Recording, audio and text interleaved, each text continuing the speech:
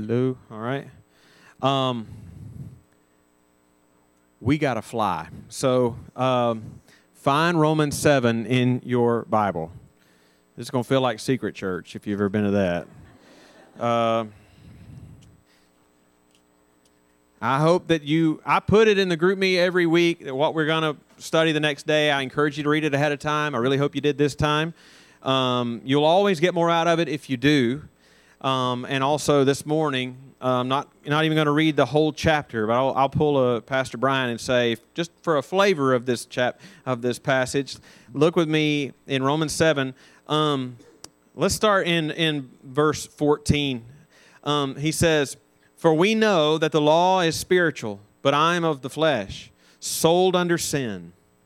I do not understand my own actions, for I do not do what I want, but I do the very thing that I hate. Now, if I do what it's such a tongue twister. Now, why did I pick this passage? Now, if I do what I do not want, I agree with the law that it is good. So now it is no longer I who do it, but sin that dwells in me. For I know that nothing good dwells in me, that is, in my flesh, for I have the desire to do what is right, but not the ability to carry it out. For I do not do the good that I want, but the evil I do not want is what I keep on doing." Now look down in verse 24. "Wretched man that I am, who will deliver me from this body of death?" Let's pray. Lord, this is your holy, inspired, inerrant, infallible, sufficient, clear, authoritative, and necessary word. And Lord, I pray that this morning, even at the fast pace I think we're going to have to move, Lord, would you just, in our minds, would you help it slow down? Would you give us eyes to see the truth? Would you give us minds to understand it? Would you give us hearts to embrace it?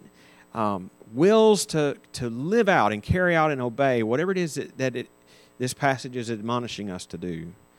Lord, give me the help that I need to teach, and please give us all ears to hear. I ask in Jesus' name. Amen.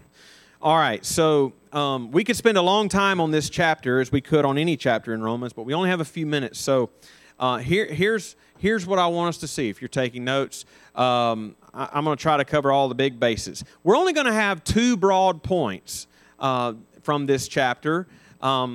But before we get to those 2 points, and before I tell you what those 2 points are, we're going to do a little introductory groundwork to this chapter. Why? Just to sort of set this chapter up for you. Because traditionally, there's a little bit of debate around Romans 7, specifically around this question: is the Paul that's talking in Romans 7, is the autobiographical things he's saying in Romans 7, is that Paul in his current life as a believer, or is this Paul reaching back retrospectively and remembering what his thoughts and experiences were like when he was still an unbeliever, before he came to Christ? Is this Paul the unbeliever talking, or is this Paul the believer talking? And that's a debate. And certainly there have been reputable scholars on both sides of that issue, and I'm going to try to explain where I come down on that question and why. And then having done that, I want to try to explain where Romans 7 fits into the whole flow of the book of Romans. Knowing where we come down on what Romans 7 is, well, how does that contribute to what we've seen so far in 3, 4, 5, and 6, and then on into 8? All right? Because, I remember, like, what we just read. Think about what we just read. The flow so far. Chapters 1 through 3 was all about our sin and our guilt before God. And then at the end of that chapter, but certainly in chapters 4 and 5, it was about how are we made right with God. Being sinners, how are we made right with God?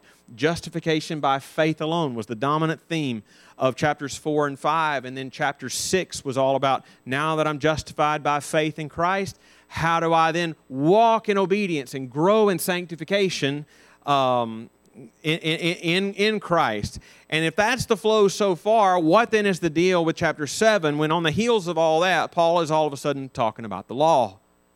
And I'll try to get my take on that. And then after all that introductory stuff, we'll start at looking at the chapter a little more closely. And again, 2 broad points if you're taking notes. First point is going to be this: the uses of the law. The uses, plural, of the law. That's going to be verses 1 through 12, sort of. Verses 1 through 12, the uses of the law. And then the second point is going to be this, simply this, the need for a Savior. The need for a Savior. That's what I'm going to see beginning in verse 13 through the end of the chapter. So let's dive in and think first about some of these introductory matters to try to give us a better place for understanding this chapter once we take a closer look at it. So like I said, there's a bit of debate over Romans 7. It's not an incredibly serious debate. But it's a debate nonetheless over whether the autobiographical sections where he's saying things like, I don't do what I want to do, that bit, whether that is Paul currently as a believer, or is it his retrospective remembrance of what his life was like before he came to Christ. And I'll say this, why is this even a debate in the first place? Why is that even debated? Not to belabor all the points, but just a representative example of both sides of that debate.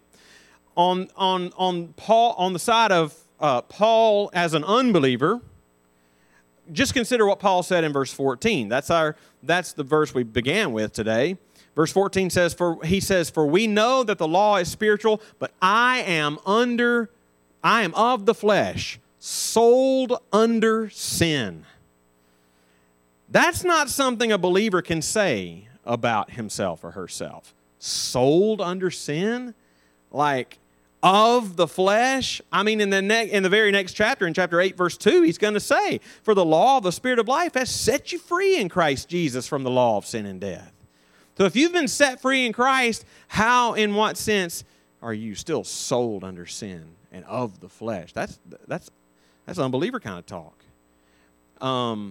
But on the other hand, on Paul as a believer side, consider what he says in verse 22.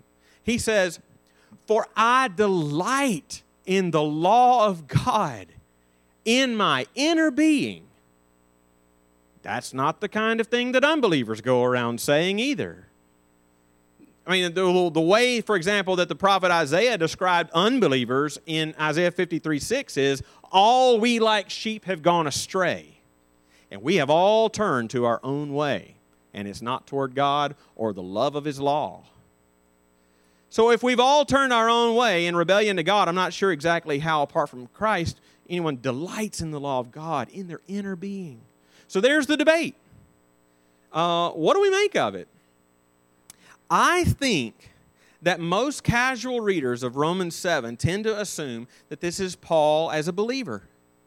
Not just because of statements like verse 22, but here's why. Because I think most casual readers read this chapter, and much of what Paul says in this chapter seems to resonate so much with their own experience in wrestling against sin, wrestling against temptation, often giving into it, sometimes winning, sometimes losing. And even when you're winning, it's a battle. Like Romans 7 just seems like, yes, Paul gets me. Like, that's what we feel like. And we find great comfort in the fact that in our endless and sometimes disheartening struggle against our sin, at least that seemed to be the experience of the believer Apostle Paul. I get that. Totally get that. I just don't think that's what Paul's doing here. I believe that this is Paul retrospectively describing his life before Christ as an unbeliever. And before I say why I think that is, let me just say, if I just burst anybody's assurance balloon, I don't think that what I just said ought to deflate any comfort you may have taken from the thought that this was Paul, the believer, struggling with his sin as you do yours. I say it shouldn't deflate that comfort of yours because you don't need this passage to find that comfort. You don't need this passage. For example, just consider what Paul says in Galatians 5:16 and 17. He says, "But I say," and this is believer Paul, "but I say, walk by the Spirit, and you will not gratify the desires of the flesh, because the desires of the flesh are against the desires of the Spirit, and the desires of the Spirit are against the desires of the flesh, and these are opposed to each other to keep you from doing the things that you want to do. for Paul to say that, even though he stated it in general terms applicable to every believer, it was most certainly his own personal experience too. He had that war going on in his own heart of the spirit and the flesh, and sometimes he didn't do the things he wanted to do and knew was right. Right? Tempted to gratify the flesh, a battle to walk in the Spirit, a war going on between the flesh and the Spirit, such that often he knew the right thing to do, but his sinful desires won out, and it kept him doing what he knew was right. So all I'd say, there's just one example. You don't need Romans 7 to assure you that Paul knows where you are, even as a believer, as you struggle with your sin. Right? And to find that camaraderie with Paul. And that's a good thing, because it appears that Romans 7 is a description of the experience of Paul before Christ. Why? Because didn't you say verse 22 doesn't sound like something that an unbeliever would say? I did. But there's another way to look at what he says in verse 22. For example, when we get to Romans chapter 10, we'll see Paul's description of the Jews in his day, unbelieving Jews in his day. And in chapter 10, verse 2, this is what he's going to say about his unbelieving kinsmen. I bear them witness that they have a zeal for God, but not according to knowledge. He's saying they have a sincere zeal for God. Problem is, they're just sincerely wrong. And you could say the same thing about Paul, the Pharisee, unbelieving Pharisee, about the law. He delighted in it. In his inner being, as he said, he was just sincerely wrong before he came to Christ. And to me, verse 14 seals it. That Paul is talking about who Paul is in Romans 7 is unbeliever Paul. He was sold under sin when he's the version of Paul that's being described here. That this is the Paul who cries out in verse 24, "Wretched man that I am, who will deliver me from this body of death?" Leads me to the question, if that's true, what then is the place of Romans 7 in the flow of this book? Like I said earlier, the flow of the book so far was about our sin and our guilt, and how a sinner is justified before God by faith in Christ, and then the sanctification that follows. How in the world does this chapter fit into that flow? Why all of a sudden this discussion of the law and Paul's reflections on his life before Christ as an unbeliever? Here's how I see that. I think that Paul is, once he's gotten through Romans 6, before he gets to Romans 8, he's going to circle back one more time to those Jewish believers who were in Rome, because Rome was a mixture of Jewish and Gentile believers. He's circling back to address the Jewish believers specifically. After all of that talk about justification by faith alone, there had to be this nagging question in those Jewish believers that would have been ingrained in them from the time they were born. Paul, could you please clear up to me, what am I supposed to do with the law? This law that I have read and memorized and sung and tried to obey all my life long. Does it just go away? Like what? And if it's been all about justification by faith in Christ alone, then what was the purpose of the law to begin with? Why did I even need that? If I'm just going to throw it away. And in that regard, that's why he's writing this, I think. And I think it's not going to be altogether different than what he already said in chapter 2. But he's just simply going to reinforce that in a more detailed way here. Okay, now, that was just a wee bit of an extended introduction. But I hope it helps you understand what's going on in this whole chapter before you get bogged down into the details. All that said, let's now dive in for a closer look in the time we have. We're going to do this in 15 minutes, guys. Think with me for a bit about the uses of the law. The uses of the law. It seems pretty clear from the early verses, which we didn't read just now, but if you read it ahead of time, you would know it. Or if you're just familiar with the passage, you know it. That in these early verses, Paul is assuring the Jews that they are not in sin if they begin seeing a different role for the law in their lives. than the one that they had always known their whole life. For all their lives, they had been keeping the law as a path for their justification before God. And Paul has, for chapters now in this letter, told them it's not the path for righteousness before God. It's not the path for justification for anybody, but rather faith alone in the finished work of Jesus Christ. To them, this was like a seismic shift. So that if I'm putting myself in their shoes, I would think that would take a long time. Maybe I got to hear it over and over again before I'm comfortable with that. And so Paul seems to assure them that they have been set free from the demands of the law in that way.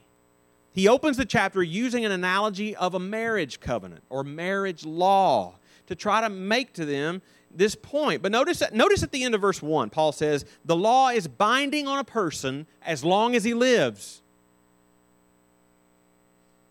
That seems pretty counterintuitive to Paul's point.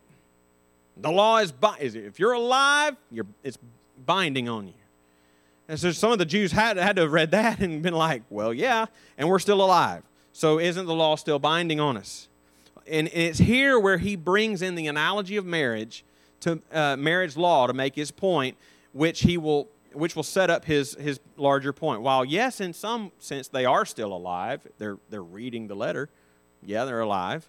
But in another more important sense, as believers, they've already died. Try to follow what he's saying. Verses 2 and 3, Paul notes that the law stipulated at the time that a wife was bound by law to her husband for as long as her husband was alive. But once he died, she was no longer bound to him, but could marry another. That's basically verses 2 and 3.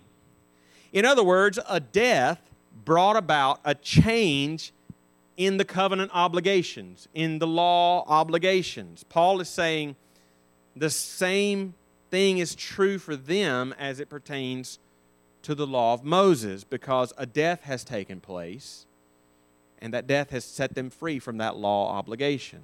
So he says in verse 4, likewise, my brothers, you also have died. Yeah, in one sense you're alive, you're reading this, but in another sense you've died. You have died to the law through the body of Christ. That's how you died.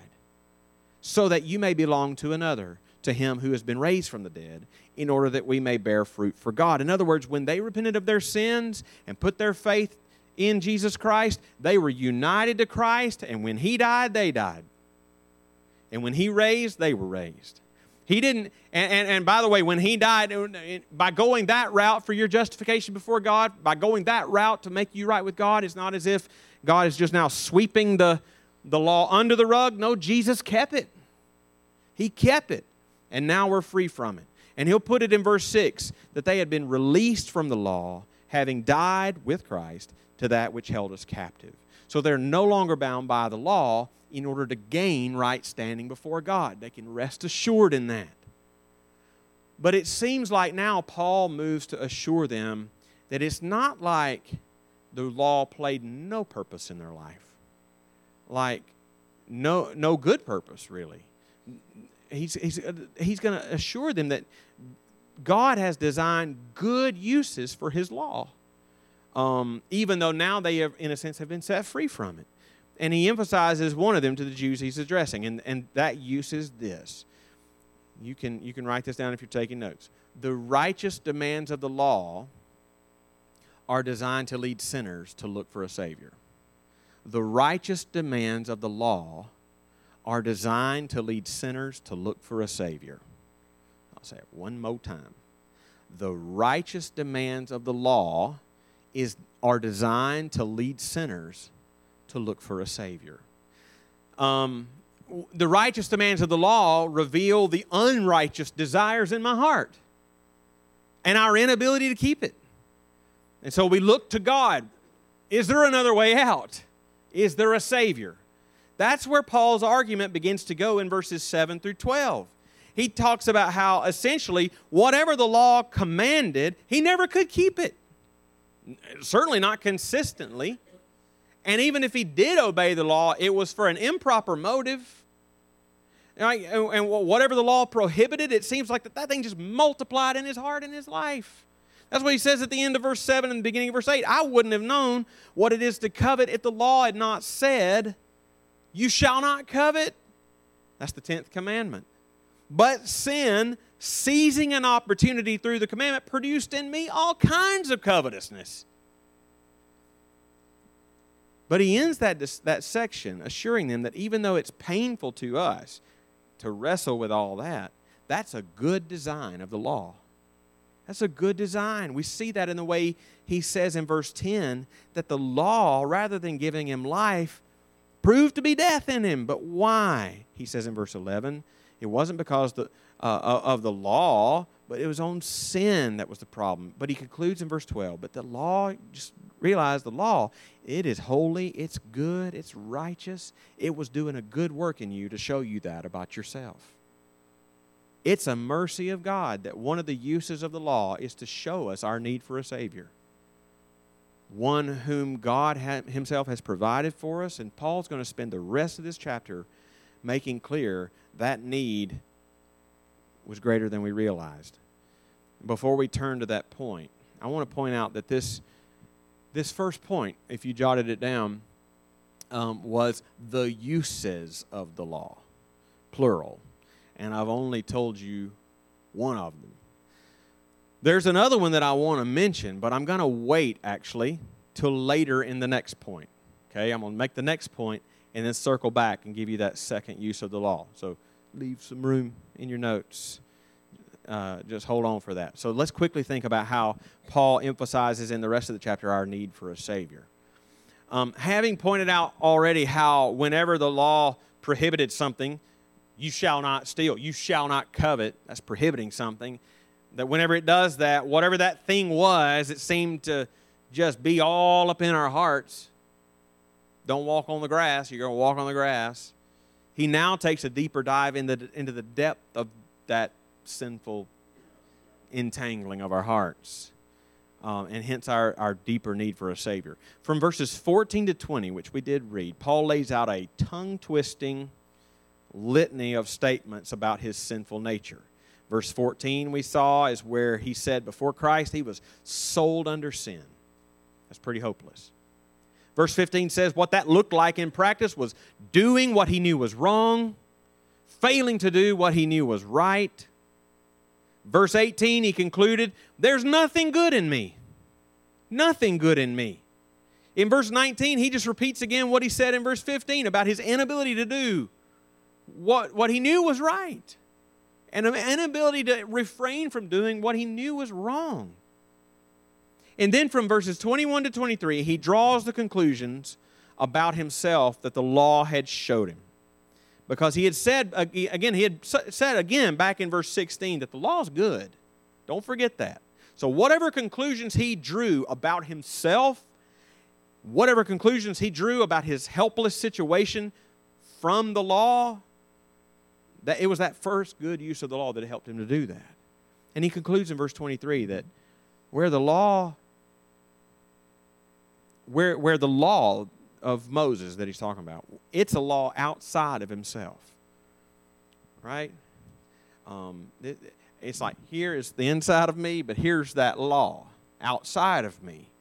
And the law of Moses is like a law outside of me, telling me the right to do and informing me of the wrong to refrain from. It's outside of me, right?